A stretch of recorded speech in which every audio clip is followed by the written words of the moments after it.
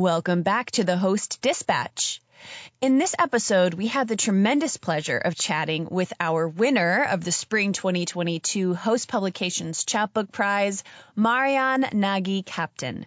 Maryan is a poet, screenwriter, and educator living in Austin, Texas. She is a 2021 graduate of the Mishner Center for Writers, and her first chapbook, Copy Body, was published in 2017 by Empty Set Press. On Saturday, March 5th, we will be celebrating Maryan and her chapbook 16 Rabbits with a virtual launch party. The reading will take place via Zoom and stream to the Malvern Books YouTube channel, so if you're listening to this before March 5th, please do join us for the celebration. The link will be in the show notes.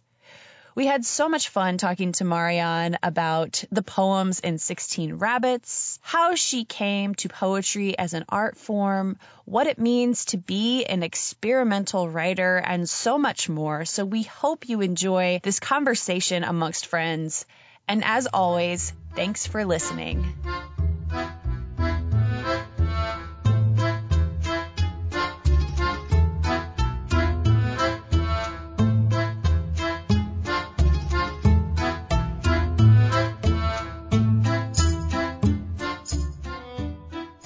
Welcome to the Host Dispatch, Maryan. We're so excited to talk to you today. Thank you. I'm also excited. Yeah. It's been such a blast this past year working with your manuscript, getting to know your poems a little more all the time. And yet I was still surprised to find that when I started doing a little bit of preparation for this podcast episode, that there were things about your poems that I started to realize that just hadn't landed for me yet. And that was so incredibly delightful, and it made me just all the more excited for our upcoming launch and AWP festivities. Yeah. I was telling Anar yesterday that even I'm finding threads that I didn't know existed in the work now that it's in a book. And it's curated in this way that I've never experienced the poems. And it's just interesting because there are these like repeated motifs that I didn't know I was experimenting with, or I did maybe at the time, but like the state of mind when you're in the middle of creating something, how deeply like emotional and tumultuous it is, like it is not accessible outside of that space. So to be able to like track it, even just like how many doves are in this collection. Yeah, totally. Yes, the doves really just pop off the page. It brings me joy that you mentioned this, Claire, because yesterday when Maryan came by to pick up the books, you said something almost like verbatim.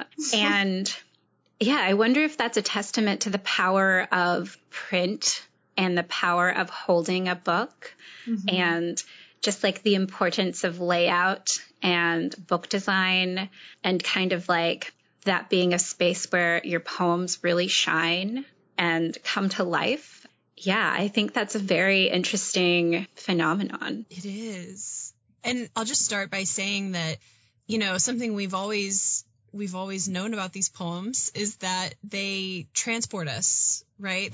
They take us from one place in the world to the next, all over the globe. And I've gotten really curious lately, Maryan, about the time or the space and time in which the poems themselves were written and how much of that happened for you in one place after the fact, reflecting on all of these travels, or were some of these notes or some of these full poems taken down in different parts of the world? Yeah. So a poem that's not in this collection that sort of planted the seed for me. It was a poem that I wrote that was published maybe like 5 years ago. I wrote it in Vietnam. I did a 2-week writing residency there in Hanoi, and it was like very much a whirlwind. Like I got invited to come 3 weeks before I landed, and it's a 12-hour time difference. And there was just like this headspace that I was in that I had never experienced before, because I just didn't sleep for 4 days because I hadn't mentally prepared for that kind of shift in time. And because I wasn't sleeping and because I was in this place that was so new to me, I started to just write down all of these kind of like surreal experiences I was having. And still in my memory, that trip is like a dream. And I've met so many random people in such a short period of time. So I wrote this poem called Notes from Vietnam, which was really, really long. And then it was really, really short. And then it was long again, and kind of like trying to capture these moments. And I remember sending it to the people that I'd spent the most time with in Vietnam. And it was only accessible to them, because it was sort of this like, that time that so-and-so did this, and the people who experienced it are the only ones that have that memory. But it really started to make me think about how these memories that we have when we're traveling is like, we feel homesick for the most part. Like, I always feel homesick, but I never know what I'm homesick for, because when I'm here and in my home, I feel homesick for other places, and interested in this sort of like restlessness of never feeling like you're in the right place. And so I lived in upstate New York in the Adirondack Mountains. So Meditations from Keene Valley, I wrote during a time that I was doing a writing residency and living with a really good friend of mine and her family in Jay, New York, which is like an hour, maybe like an hour and 15 minutes south of the Canadian border near Montreal. So it was really far north. And I remember being there and thinking like, I don't know how I'm going to remember all of this, and I want to.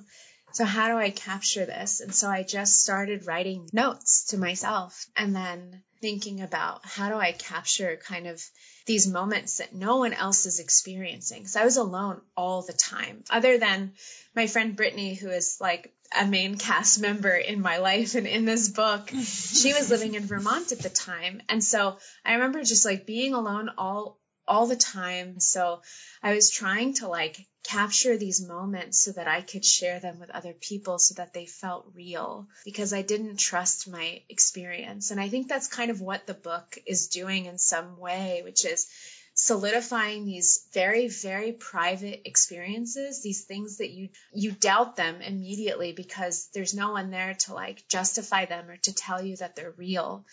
And I think that's something that travel does. It's completely novel, right? So like you're attracted to the novel aspect of traveling. Like, I've never experienced a place like Vietnam before. And then you throw in like the time loop of being 12 hours in the future. And so that piece goes, but then every single memory feels precious because it's new and novel, and you'll never experience it again. And so how do I record this and try to communicate like the depth and the gravity of these moments? And then how do I do it in a way that feels universal so that I can like reach out my hand and invite you in? Yeah, the idea of like capturing things in the way that you experience them for the first time. I remember there was a previous podcast where we spoke with Stephen Espada Dodson, and we talked a little bit about the concept of the beginner's mind, which is a therapeutic process of seeing things that you've seen a million times, like it's the first time. But when you're traveling, it's so much easier to access that experience because you probably really are seeing something like that for the very first time. But it's such a like special and unique and charged experience that it's beautiful that you can tap into travel and marry that with creating like a universal experience in your poems. Yeah. And also, when you were talking, Maryan, it just reminded me, like, you describing the preciousness of those novel experiences and the kind of memories that they create. That's childhood, baby. Yeah. Like, that's kind of a way as adults we can be transported back into childhood when, again, you're experiencing everything for the first time. And so those memories feel so incredibly precious. And that's another really strong thread in your book. One of the strongest, I would argue. So yeah, I'm just reveling in yet another realization that hadn't really occurred to me before, that this idea of travel and the sort of eyes that you see the world through mirroring that childlike mentality. And as we're talking, I'm thinking about like, so my family came to America when I was 5. And my sister, who's 3 years younger than me, did not have the experience of culture shock. Like, she doesn't remember the experience of coming from one place that had a different landscape, a different culture, a different language, a different people altogether. I mean, Cairo, Egypt is very different than suburban Pennsylvania.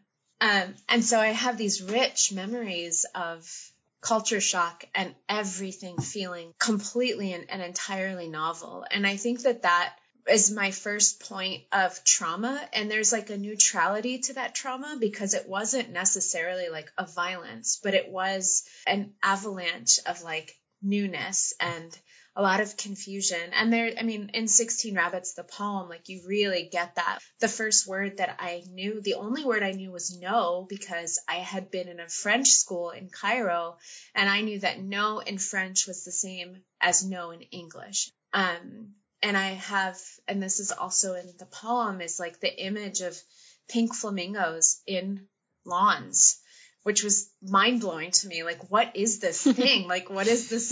It's literally a novelty item, but it's also entirely a novelty to me. And so I think that with traveling, part of my subconscious self, part of my child self is trying to recreate those moments of newness and confusion and leaning into it. And in fact, when I lived in the Adirondacks, I was spending a lot of time in Montreal. And I would specifically stay in the French district where everybody was speaking French. No one would speak English unless I spoke it to them. And I remember sitting in cafes and working on some of these early drafts of these poems and feeling really, really at home, not knowing the language, not knowing what people were saying. I had the same experience in Hanoi. I didn't know any Vietnamese, but I remember sitting in public spaces and being completely enraptured by and I felt very safe in a place where I didn't understand anything. And there's something weirdly backwards about that, but I think it's the familiarity and comfort of those first few years in America where I was just like, I don't know what's going on and I have to figure it out. So I think that part of my brain is trying to recreate and in a lot of ways, like reclaim those feelings of helplessness by being in the driver's seat, and doing things that scare me, which is kind of the engine of this collection, is how do I write about these terrifying things that have happened to me and these feelings of isolation and confusion, and how do I do it in a way that doesn't feel performative or doesn't feel like I'm trying to speak on behalf of a group of people, but is like just entirely vulnerable in the way that only a child can be vulnerable. I love that you're bringing up the theme of trauma and trying to heal from it, because several of these poems are meditations, and a lot of the conversations that Claire and I have in the office about poetry always leads us back to meditation and healing and how those are essential for us to create art and to edit art and to understand art. And you have a lot of poems titled Meditations in specific places in this book, but there's also so many just like religious callbacks. This whole book has a very strong spiritual energy behind it. And so I feel like you do use these meditations to kind of discover these truths and to accept certain realities and experiences and to conjure new ones. Well, I just wanted to piggyback off of that a little bit, Anar, and say that a meditation could also be viewed as yet another locale of vulnerability, another way of like creating vulnerability or synthesizing it for yourself in a moment or being open to it, which just reminds me of what you were saying, Maryan, about trying to access that formative childhood immigrant experience, right, of being in a situation where you don't know what's going on at all, and being able to kind of channel that now as both a site of trauma, but also a place of comfort and a place where you can kind of explore vulnerability and therefore also create poems. So I just feel like vulnerability and creation are very braided together in this book. Yeah. And that feels very true to me, just about like Anar was saying, the way that I think about art and poetry, that feels really true. That doesn't feel performative at all. It's like meditating is creating a kind of experience for yourself, but I think it's also just being open to whatever might come through in those moments. Well, I mean, as you're talking, I'm thinking about, like, I used to teach teenagers. Like, I worked with and like ran and did a lot of different kinds of workshops and after school programs when I lived in Philadelphia. And I realized, like, they were my best teachers because there is something about the child brain, the teenage brain, before it's fully developed, that is in a lot of ways inherently vulnerable and inherently like unapologetic. And I remember we would do these workshops, and some of the poems that these kids would write would just be so honest and real and not necessarily poetic, quote unquote, or not necessarily have like a unique take on the world, which I feel like a lot of times there's so much pressure to have these unique, insightful, intellectual ideas. But instead, they were just speaking directly with no pretenses about the human condition. Mm-hmm. And that is so inspiring to me. It's also so radical. And before I came to Austin, in Philadelphia, I was very involved in the experimental writing scene. Experimental writing for me doesn't necessarily mean you're creating work that fits within the canon of what we think of as like capital E, capital W experimental writing. But experimental writing for me, it's a practice where you do something that you've never done before. You are experimenting with your writing. And so I did a lot of that in Philly. And when I came here, I realized, what is the thing that I've been avoiding this whole time? And I was really good with rhythm, and I was really good with language. And I had like this wide vocabulary because of the experimental practices that I had engaged in. But I was so evasive. I like never said things directly. And so the biggest challenge was, how do I use those experiences that I had with teens and younger writers where they're just like, no, this is it. Like, this is what it is. Instead of writing around what it is, how do I do it in a way that feels direct?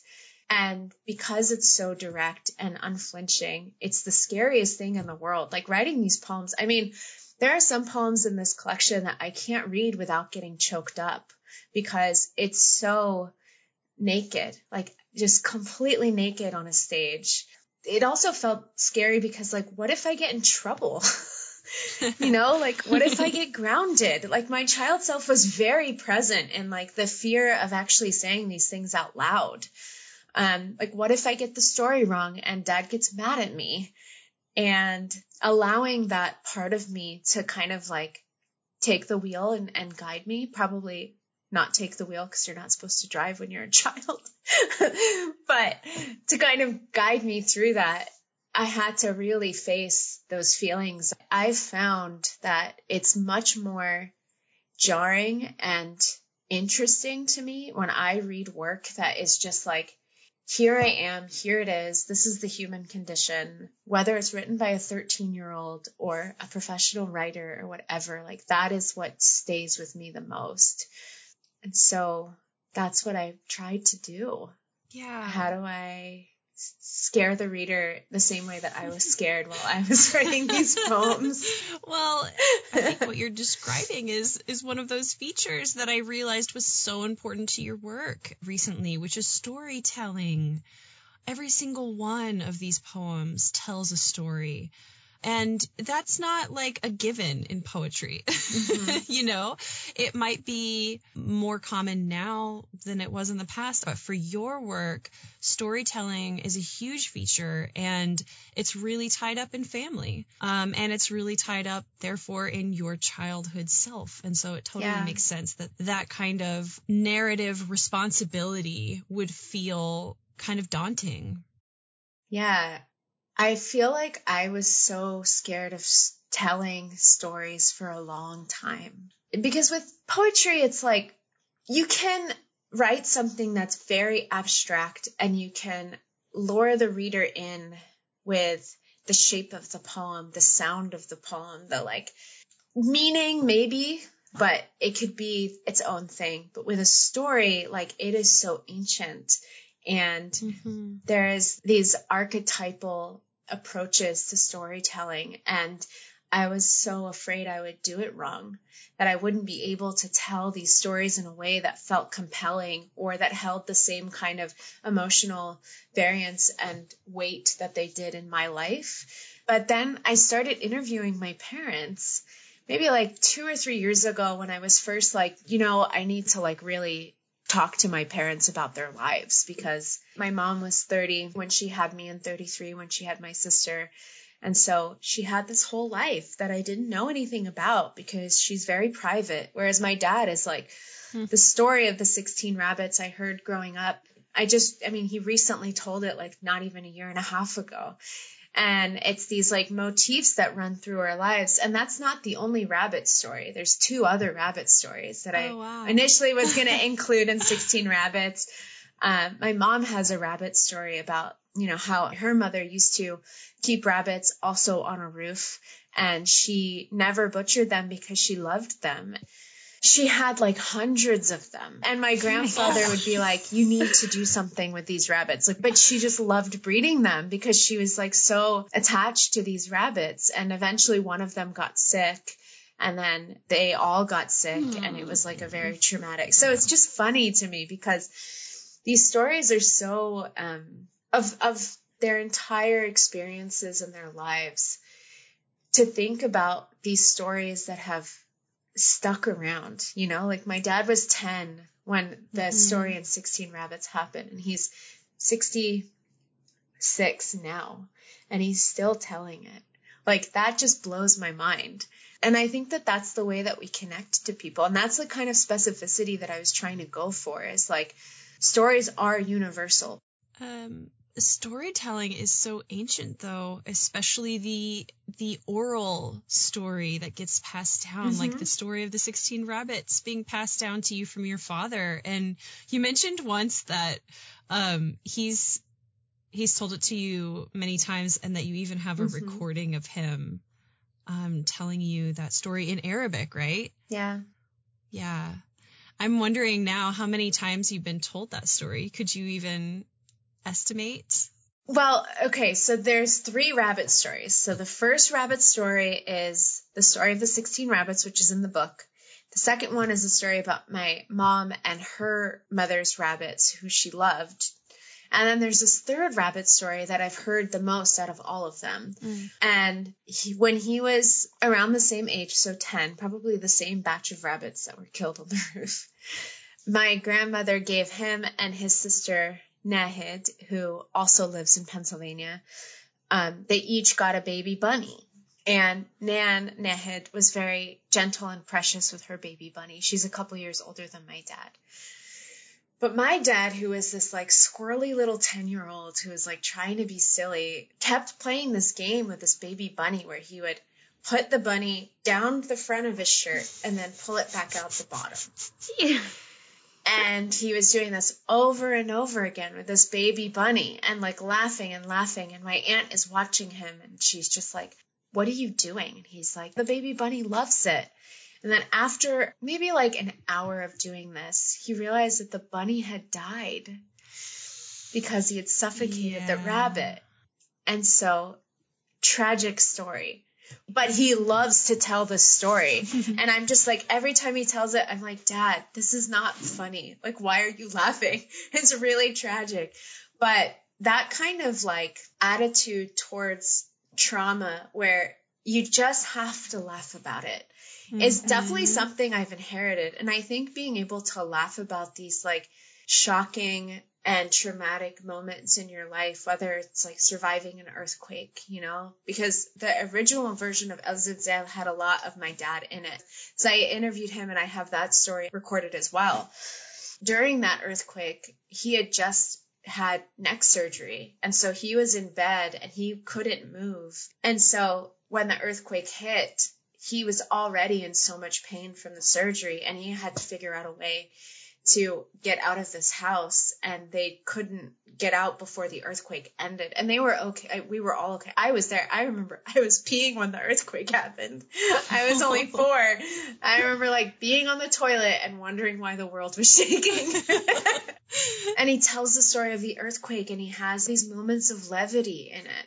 And there's so much laughter, and there's so much like, can you believe this thing happened? Mm-hmm. And I think that's sort of like unlocking of the trauma and trying to create moments of levity where you can just like laugh at it is what's helped me be able to say these things out loud and be able to have these deeply emotional, deeply traumatized litanies in this book, while also recognizing that these are such, in some ways, universal experiences. And we kind of have to laugh at how ridiculous the world is and how, because what else are we going to do? In that laughter, I also feel other possibilities. You know, I feel that in the work as well, like these possibilities of like human truths in the laughter, like the bunnies are so fragile, and that is absurd. Like, it's an absurdity that especially a 10-year-old child not understanding that might find shocking in a way that makes you laugh. And in the laughter, there's also just this acceptance that, like, yes, these traumas that are now stories that are sort of mythologized and made legendary in the family through this oral tradition of just telling them over and over again have become less traumatic and more of just a stitch in the fabric of the people in this family and like their collective story, if that makes sense. Is like being able to laugh at it is like accepting it and kind of welcoming it, because it's going to be part of that memory, part of that collective memory, whether you laugh at it or cry, right? It's there. I do feel like there are these really broad truths that you can access even just in the specifics of these stories that are obviously so far from like my lived experience, that it just makes it all the more amazing. Yeah, and they're so far from my lived experience too. And I think that parallel between the childhood of my parents and the childhood of me and my sister it's so different. I mean, even the Cairo that they grew up in is so different than the Cairo that exists now. And so these experiences that they have are so unique to that time and place. Like all of our experiences are so unique to this time and place that they also tie into these meditations as well, which is like this moment only existed where the rabbits were on the roof, where my grandmother was still alive and my dad was only a child. This tiny little blip in the history of the world. And now it's just this tiny little poem in an endless library of poems. And in a lot of ways, that is really comforting to me, is knowing that these stories that can have an impact on an individual also are just one of infinite numbers of stories that could have infinite impact on infinite individuals that exist. And it is so much bigger than us. And in so many ways, that is what's enabled me to write these poems. And to be so vulnerable is to just remember that, like, I'm not special and these experiences are not special. I just have the ability and the privilege to record them. I remind myself that all the time, is like, all of us have stories like this, but not all of us have the ability or the privilege to record them and share them with others. We all have these stories.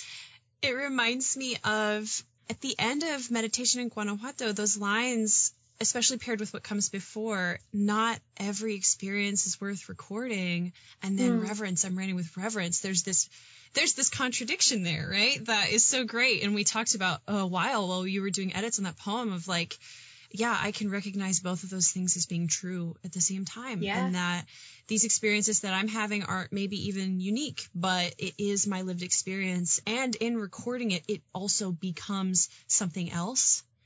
And so it's like the reverence there is both for life and living the experience, and also the transformation of the art that is made from it. I find that like a really beautiful contradiction. Yeah. And as you're speaking it, it's making me think of Meditation in Philadelphia, where the poem says there's only this and everything else are these just like random commonplace experiences and observations. Like nothing really matters unless you decide it matters. And the things we decide that don't matter will be forgotten. Mm-hmm. And the idea of a writer's job is like, I'm just going to read this line in Meditation in Philadelphia. It says, I didn't think of it as an analogy at the time, but in true habit, I sift for meaning now that I'm here at a desk in Philadelphia, attempting to resurrect a past that does not exist, which I think is like the job of the writer. A, we decide what has meaning and what meaning is. And B, we have to like decide that this thing that we've deemed meaningful can fit into the larger narrative of the human condition. And that's like a lot of power, but it is sort of this power that we decide that we have. Like, but as a poet, as a writer, I have decided that this is my superpower. Now I need to use it to tell other people that somehow this experience, which is so ordinary, means something bigger. And I think that's kind of what reverence, I am writing with reverence, means, is that it's a decision. I am deciding that this moment is worth recording. I am deciding I have to sift for meaning. And I am deciding that it is worth revering, I guess. But it's no different than any other experience. Like everything else is just a dog begging for a taco and a kite caught in a tree and this little girl hitting the dirt with a branch. I think it's felt too, because we can't always put language to why things strike us. I certainly can't when I'm reading poetry and a list of images that are just describing the random existence of a moment in another person's life hits me really hard sometimes, just because it sounds so true and I can envision it and all of a sudden I'm there. Why it's meaningful doesn't always present itself as an obvious thing. It's just, I mean, we're all here because we love poetry. So we're all here, I think, in some way because we also love the inexplicable. And to me, that's really what it is. It's inexplicable why the little girl hitting the dirt with a branch would make my heart well up. But it just does, because it just feels so true. And I know that if I sat with that image long enough, I would find some kind of personal meaning and truth for myself in it. Yeah. Well, you really are beautiful. that little girl. Right. And I think about how like the most effective poems are just mirrors, right? Like they just reflect right back at you. And so I could have said a little kid, I could have said a child, but I wanted it to say little girl, because to me, like these works are deeply, deeply feminine.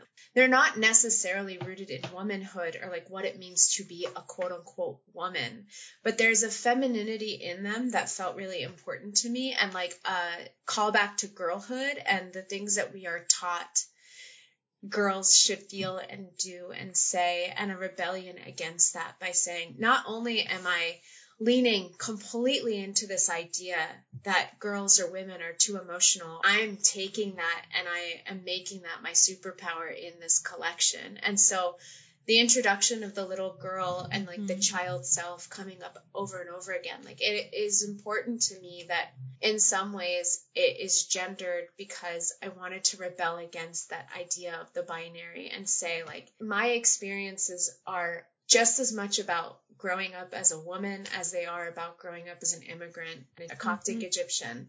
And I wanted these poems to speak to that experience just as much as they do to the experience of all the other identities that are in this. That's awesome. Yeah. Would you like to go ahead and read a poem for us? Yeah, I can read Meditation in Guanajuato. Perfect. Meditation in Guanajuato, Mexico. In most of the world, dogs don't have names. Some have a few. Here in Guanajuato, the dogs come in every shade of peach. If the sea wants you, it takes you. But the sea doesn't want. Desire is a human trait. I nearly drowned on Christmas Eve in the Pacific. It was my fault. I swam into the tide. I drank up the brine. I lost the seabed and turned our sunset swim into something vulgar. This life is enchanted. We took an empty highway through the Sierra Madre Occidental. The road was unfinished, blocked off, but we did it anyway. We shared the highway with iguanas, cattle, no humans, and birds. I wondered how far we'd push it. I didn't say, turn back, turn back. I wanted to see it to its end, but a tunnel stopped us, one we couldn't hold our breaths long enough to travel through. On Christmas Eve, I heard the voice of God. It was clear and loud and sounded like my own voice when it ventures into the outside world and croaks a good morning, sunshine. But I don't worship anyone or anything except the sea and the mountains, and they will kill me eventually, and I will die willingly. That is my only prayer. In my notebook from that day is written this: not every experience is worth recording. I am more cage than bird. Reverence. I am writing with reverence. Yay! Thank you. I love it when we get a little mini poetry reading just all to ourselves. It's such a special treat to sit with these poems for 6 months and then officially get to hear them after just like seeing them on the page for so long. Mm-hmm. It's just absolutely delightful. I want to go back to what you were saying earlier about how to write a poem and to decide that certain experiences can be written down and you're the poet and you shape the language and the experience and you tell the story. You mentioned the other day that you were a young poet and you've been writing poems for at the very least a decade. I never know how old you are because you just exude youth, and you're going to have to drop a skincare line very soon, or at least some secrets. But yeah, how have you changed since your early days as a young poet, or what do you carry into your work now that you shaped in your youth? Thank you for thinking I'm younger than I am. I think for me, and this is something I learned from my mom, who is obsessed with skincare, like very much so, is joy is the secret ingredient to youth. And being able to access joy, no matter how awful things are, has been my life's practice, basically. It's part of meditation, but it's so hard to maintain. And so I don't always look young. Sometimes I look extremely decrepit and old and really, really tired, you know? So I've been writing, like seriously writing poems, and decided that I was going to be a writer probably when I was like 16. I had this incredible English teacher, as I feel like most people have because the English teachers are the best, named Barbara Lomenzo, and she would just call me the little poet, and she would always encourage me to write. And I always loved reading, and I learned English as my second language, and I was in ESL classes. And I think that something about the difference between Arabic and English, and some of the French I knew when I was younger because I went to a French kindergarten, the little tiny differences and the major differences between my parents' language and my language has always been, and will probably always just be, the most fascinating thing in the world to me. I remember learning ESL, being so fascinated by English, and then wanting to be like the best ever at it. Like, how can I be the best enunciator? Like, how can I eat up as much of this vocabulary as possible? And so I hated school, but I loved English classes, and Mrs. Lomenzo saw that and really fostered it. Mm-hmm. So I started going to open mics when I was like 17 at a place in York called Sparky and Clark's. Oh, what a name. Sparky and Clark's. Sparky and Clark's. It was like the place. I mean, this is very indicative of the era because I had friends who were in bands and we would go to Sparky and Clark's on the weekends and I would watch their acoustic sets in the coffee shop and drink like frappuccinos. And then on Thursday nights, there was an open mic and I would go to the open mic and I would share these poems I was writing in my poetry class. And then when I got to college, I was studying playwriting and screenwriting pretty much all through undergrad. And I was still doing poems, but I was just interested in how the human voice can do so much. And so I was doing performance poetry while also exploring playwriting and storytelling in these other capacities. But yeah, all of these pieces came together. And then in Philly, I founded this poetry collective called the Philadelphia Poetry Collective, the PPC. And then that just spiraled into working with all of these Philadelphia organizations.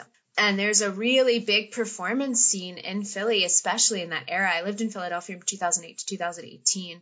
And it was spoken word. It was just open mics were just like the thing. And I hosted so many open mics and worked with so many different organizations and individuals. And I was just like friends with all of the people who were like making it happen. And so all of that culminated in this desire to maybe get my MFA. And I was 29 when I first applied to grad schools. And the Michener Center was the only place I ever wanted to go. I learned about it in 2010 after very randomly contacting Jenny Brown, who is a Texan poet. And she mentioned the Michener Center and she's like, you should apply. You should do this thing. And I was like, I'm not good enough. I'm not experienced enough. I'm just making things up. I'm not an academic, intellectual person. But I continued to write and I continued to be parts of these circles and then decided to apply. But when I got here, I was just like, I don't know who these poets, like, I don't know who we're reading. I just had no experience because it's so split. Like in Philly, there's this punk poetry scene that exists entirely outside of academia. And that's the world I belonged in. Like I was with these people who a lot of them hadn't gotten their MFAs. They wrote and performed because they were compelled to. They had to. But I think what's interesting about what happened with pandemic is like I just forgot who I was and how much work I had done to get to this point, to be able to write these poems, to be able to make meaning and also take all of my experiences as an experimental writer and take all of my experiences as a performance poet who had done spoken word and marry all of that to create this book that is rhythmic and does have a lot of like language play and there's rhyming in it. There is a lot of like cacophonous and euphonous language. Like it's very musical. But what the Michener Center and my experiences at UT was able to teach me that I never had before. And I think I could only have learned in a setting where I was in workshop every single semester, hammering over and over and over again this question of like, what does this mean? Classmates being like, I don't understand what this means. And I'm like, fuck, I need people to be able to understand my meaning because you can't rely on words alone to emote if you're trying to tell a story. And I had left the realm of experimental writing where I was just relying on the language and the rhythm and the cadence to do all of the work of emoting and myself and my voice, because these were performance pieces. Like they don't land as well on the page as they did on the stage. And so for the poems to have just as much weight on the page, I needed that emotion to translate and not just rely on my own voice to just be like, chapped, clapped, lips to make love. Like that old school stuff that I was writing, whereas like Maryan's voice is integral to understanding this poem. Yes, how your voice comes through on the page is a completely different question. And I do think for all of the negative things I could say about MFA workshops, there is something invaluable about having a group of people who are as dedicated to poetry as you are, even if it's in different ways, reading your work and providing that kind of feedback on a weekly basis. Yeah. That's something that we rarely get in our lives anywhere else. So yeah, I think that no matter where you come from before you go into an MFA, or what kind of poetry you write, I think that it is just such an invaluable experience. Yeah, I had a couple workshop experiences that were very jarring, but it was never from, well, sometimes it was, but rarely it was from like the classmates or my colleagues or my friends who knew what my intentions were. Because I think a lot of times intention is not validated. And I think intention is really important because when you're bringing these raw first draft poems into workshop and you're not allowed to say what you want or what you need or what you're seeking or what your intentions are, it's very easy to misunderstand what somebody's trying to do with something because we just don't know, especially if you're like, I have to write a poem for tomorrow. What am I going to do? As opposed to like, this thing just happened to me. I feel like I'm going to explode unless I record this. Like they're two very different experiences. Yes. But it's interesting. One of the people that was in my cohort, we were in workshop together every single semester. And so I knew his work and I could see the arc of his progress and I knew those early drafts so well. And so it's that kind of intimacy, even if, we don't call it intimacy, it's like unparalleled. Like you don't get that when you're just doing it by yourself or you're doing it with just one person. And that's really invaluable to me too. Maryan, I want to say that like just meeting you and getting to know you, something that definitely aligns with your history, just kind of in the punk scene of Philly and just kind of understanding kind of your past as an artist, is that you kind of remind me of our previous Chapbook Prize winner, Sequoia Maynor, in that like, I don't think that poetry is your only medium. I've seen you take pictures and you have an artist's eye, and I know you're interested in film and music, and all of these interests in other art kind of weasels its way into your poems, of course. But you're just an explosive artistic personality.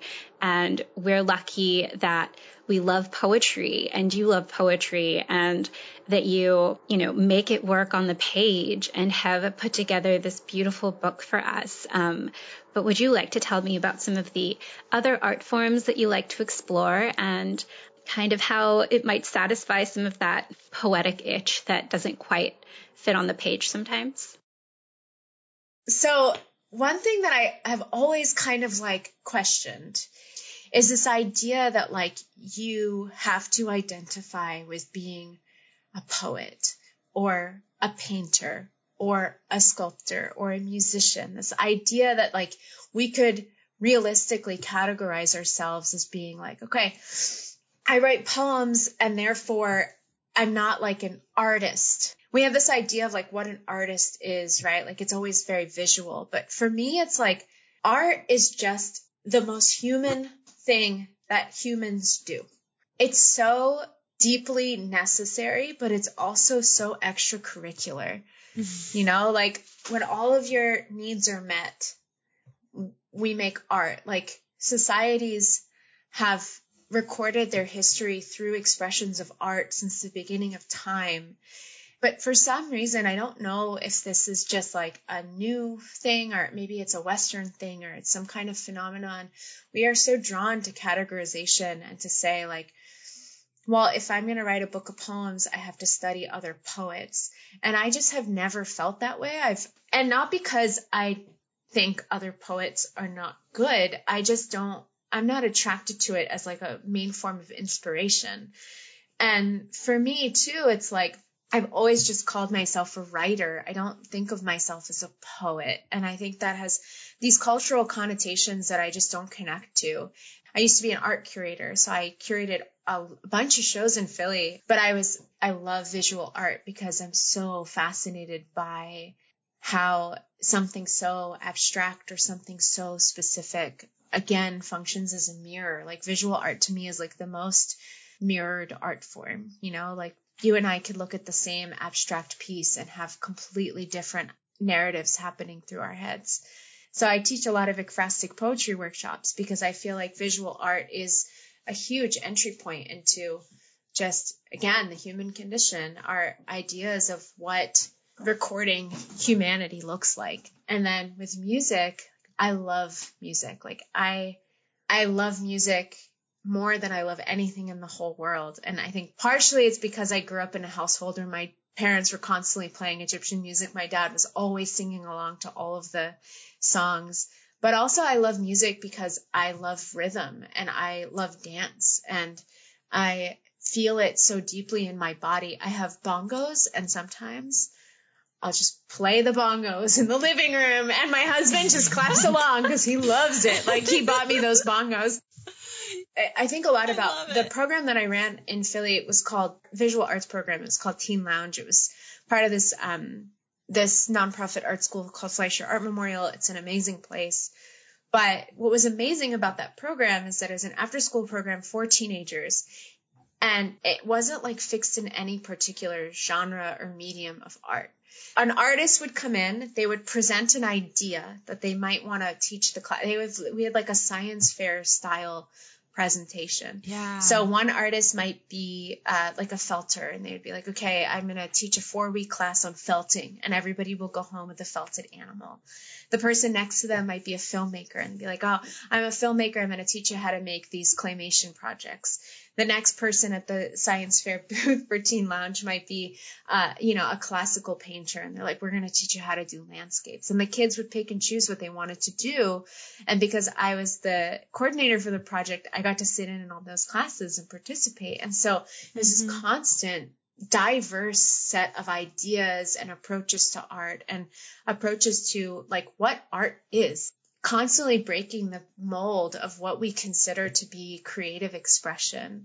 And that made a huge impact on me in terms of thinking about myself as a creative person. Small, tiny picture, sure, I'm a poet. But big picture, I'm just doing the same thing that a sculptor is doing. We're just using different tools. Mm-hmm. And I think it would benefit all of us. And this is something I really believe in, that we are constantly in conversations with people who work in different mediums about their creative process, because I don't think it's that different. In fact, I feel like all of us have the same like emotional language and emotional landscapes. We just use different words to describe these things.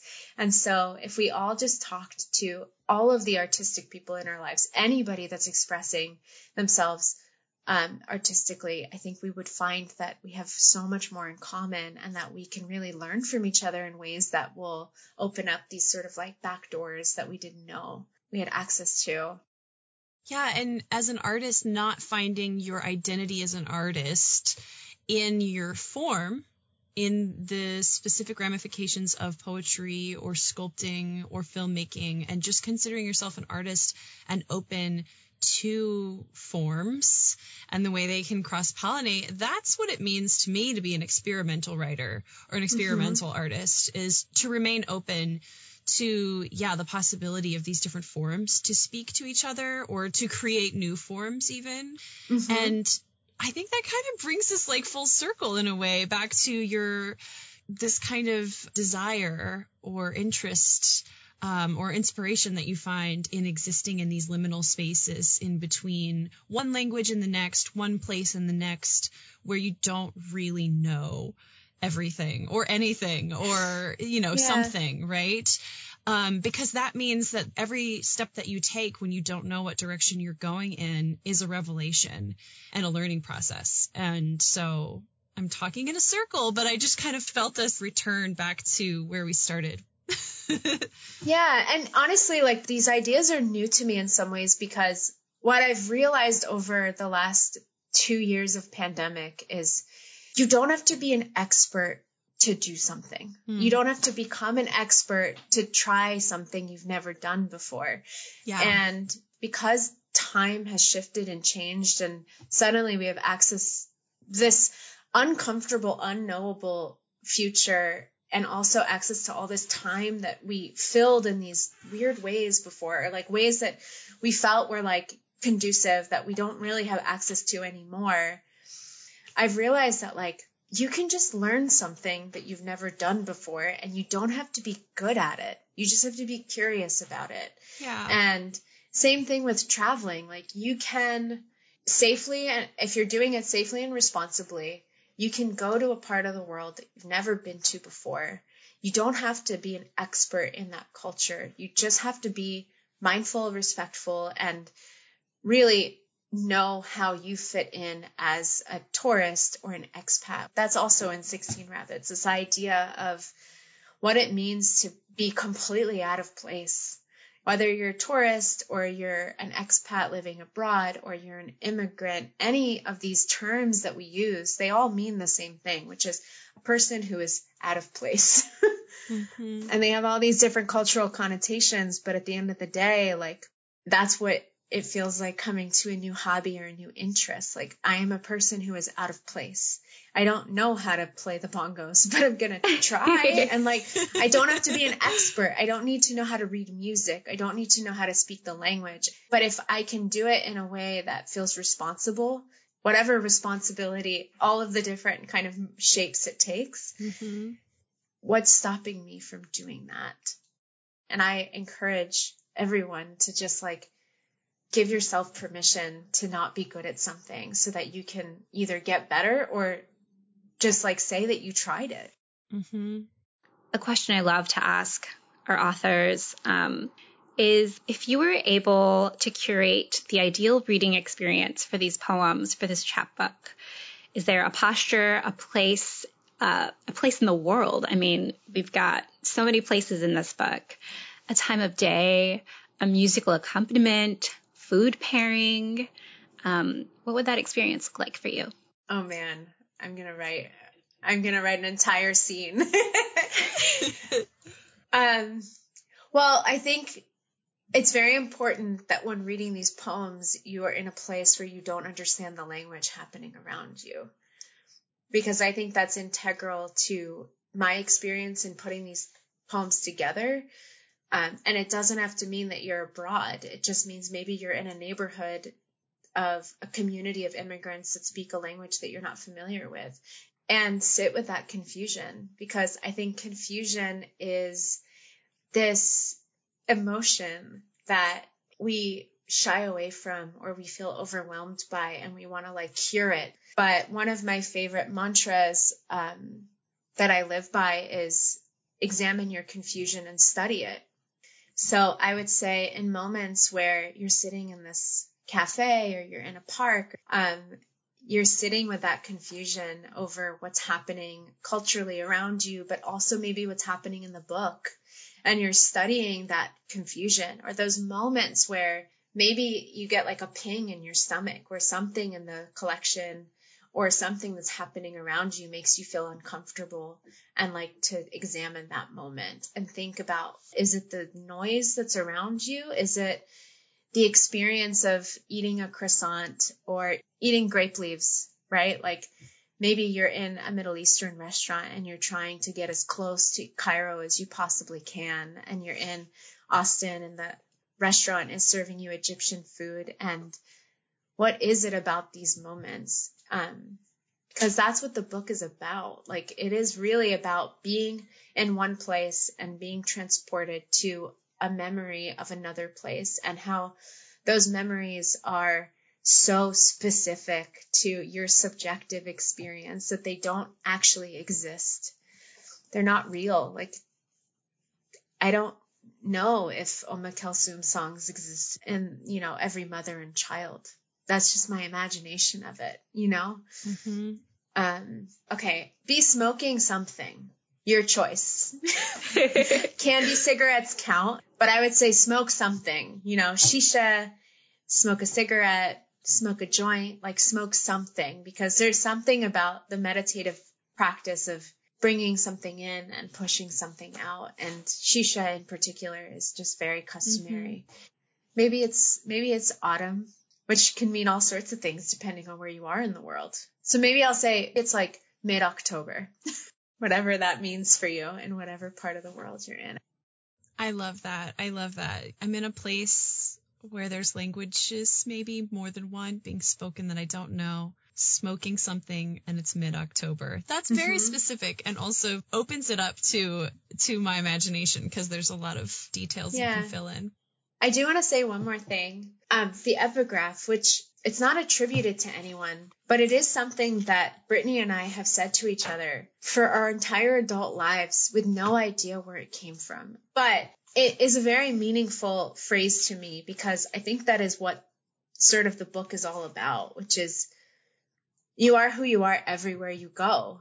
And it's so simple of a sentiment, but it's so expansive in its meaning and its interpretation. And it is this lifelong mantra that I carry everywhere I go, is that we carry every aspect of ourselves, whether it's our inner child or who we were when we were, silly teenagers, and who I was in Philadelphia and who I was in Cairo. Though all of those people come with me, no matter where I am. That's lovely. Yeah. Well, would you do us the honor of reading one last poem to close us out, Maryan? Yeah. So we didn't really talk about the presence of God or the Virgin Mary in this book. So and we mentioned it's a very spiritual text, and there is a lot of religious undertones, but it was important to me that I did not perform Christianity.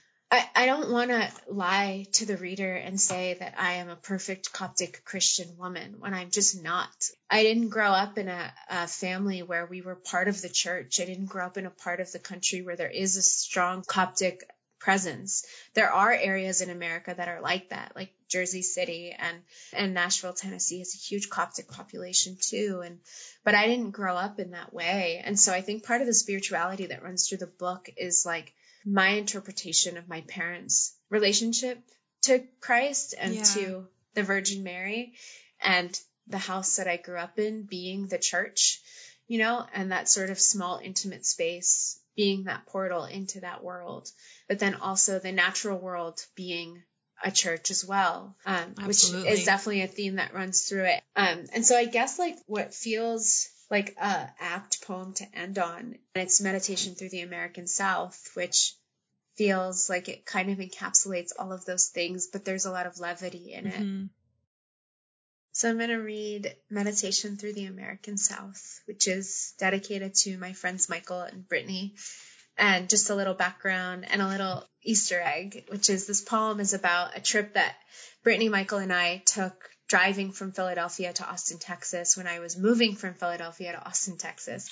And this book starts with a meditation in Philadelphia and it ends in a meditation of Austin, Texas, kind of symbolizing that trip. So here it is, Meditation Through the American South. Gem mines, ghost ships, the dragonfly that hit the windshield so hard its eye exploded. Atlanta, we drove through. Chattanooga, a suggestion. In the woods of Montgomery, a monster truck rally dampened the mood. You loved it. In an RV park in Virginia, we watched angels take flight. A bird, a bat, a grasshopper they lift. Mountain bodies flick their tails everywhere we look. Wild blueberries, ponderosa, we recollect our lives.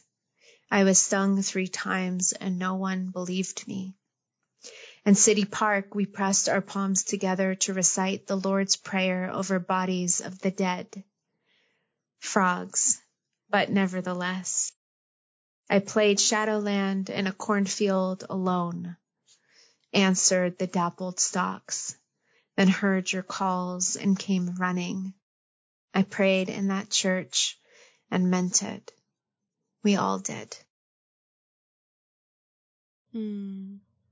that is a beautiful one to end on. Thank you, Maryan, so much for serenading us. Yeah. Someday we'll have you serenade us with the bongos as well.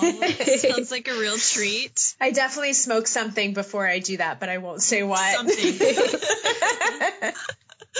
Oh, this is such a treat. And we're just so glad you could come talk with us today. And it was so lovely to have you. Yeah, thank you, Maryan. Yeah, thank you guys so much.